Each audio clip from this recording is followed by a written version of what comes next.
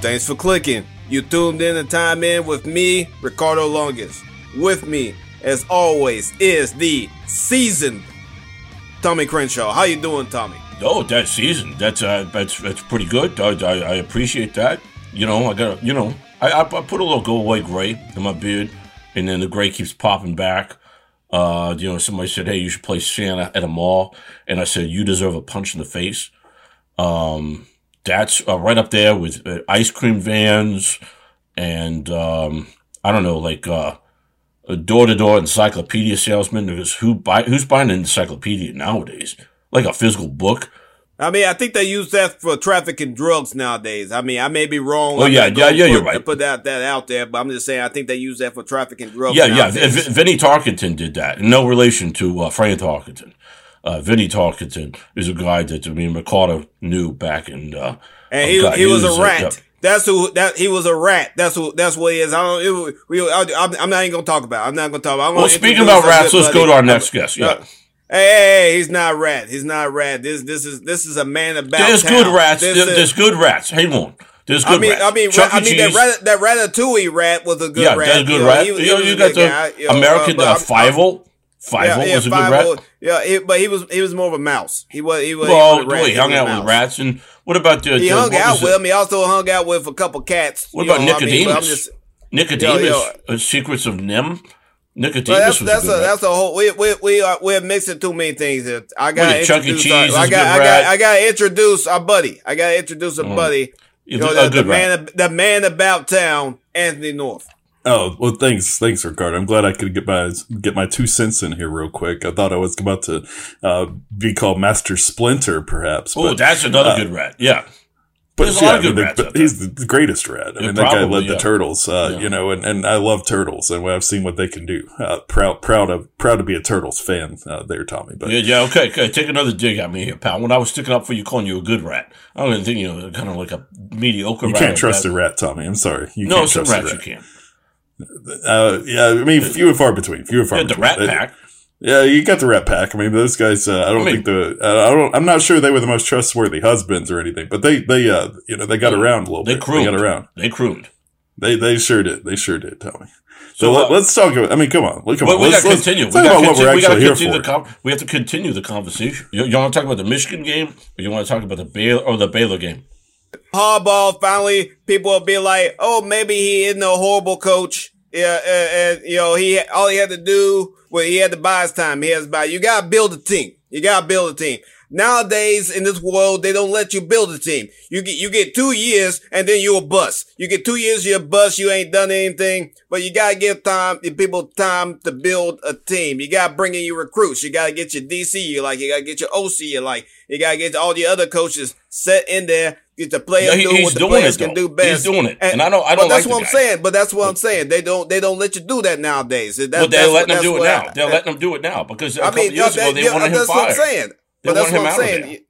But all I'm saying is that if you don't do it in 2 years as a head coach, you gone. I mean that's all they do nowadays. You got to get gone. Well, the only reason why Coach O, hey, he won a national championship. The next year, he was 500, and they're already trying to kick him out the door. Come on, what you gonna do? Well, there was a lot more to that story. Let's be fair. Yeah, I mean, Coach O had a few poor decisions. I would say. Yeah, I would. You think it went sideways? The football game was one issue. Underwater and in an 87-degree bubbling water. You got a nice hot tub in Dusty. But Michigan, they went in there and they just slapped Iowa in the face. Just smacked them around like they were nothing, like Michigan State did to them.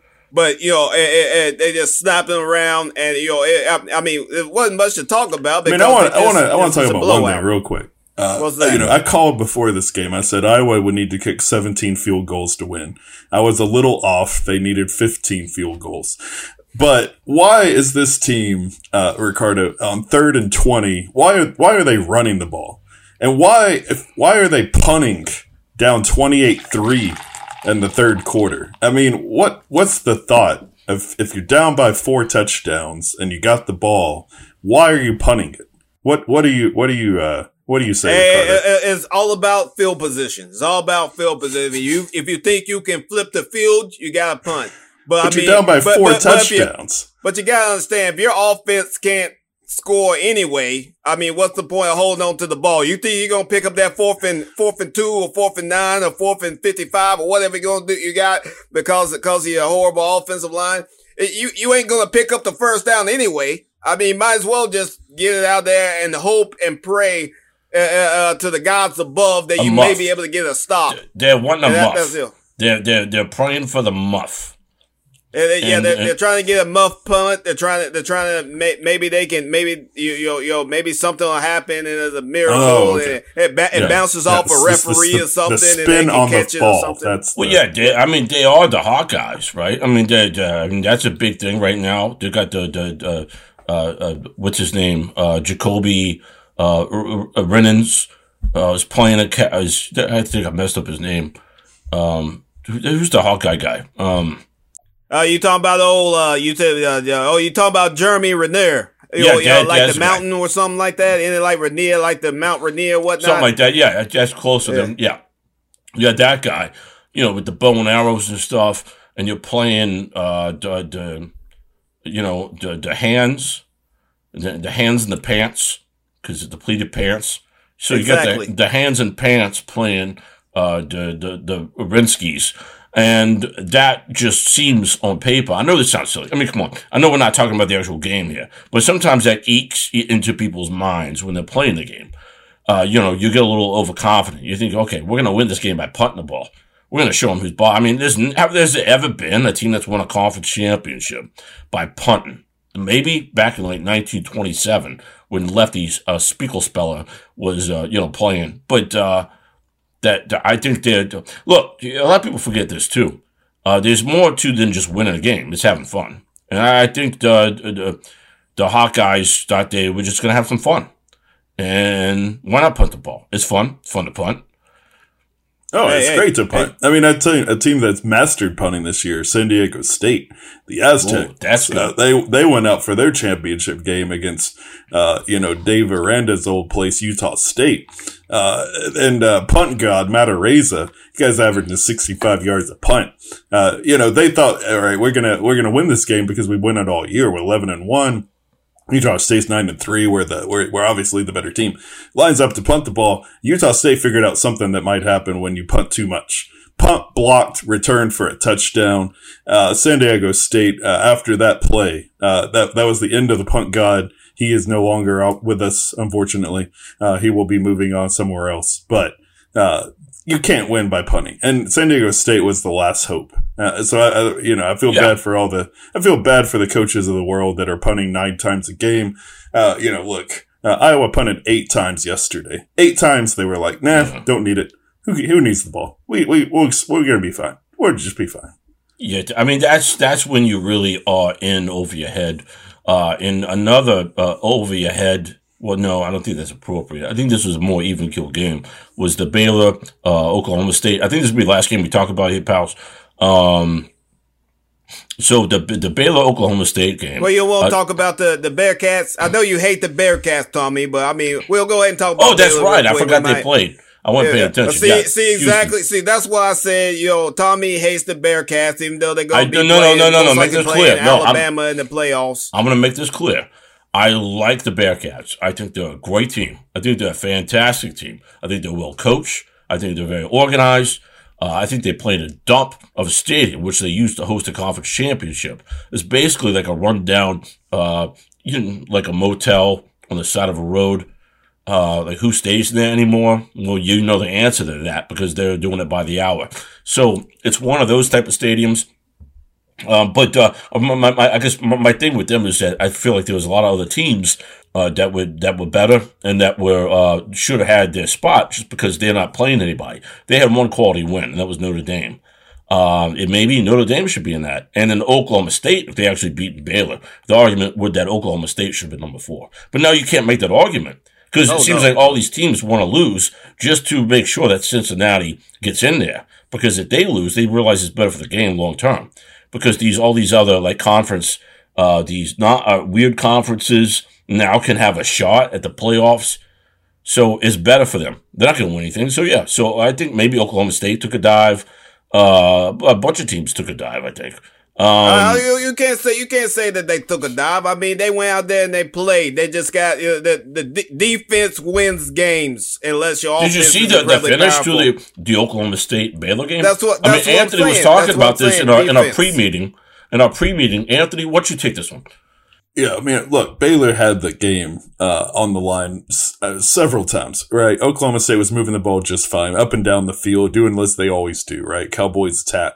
We saw Bedlam, we saw what they're capable of, and then but you come up against the Baylor D line, you come up against the Baylor linebackers, 4th and goal from the 2, right? And making it all the way to the pylon. A guy was probably trucking 25 miles an hour, reaches out full length with the ball, the tip of his fingers comes up just a little short. Baylor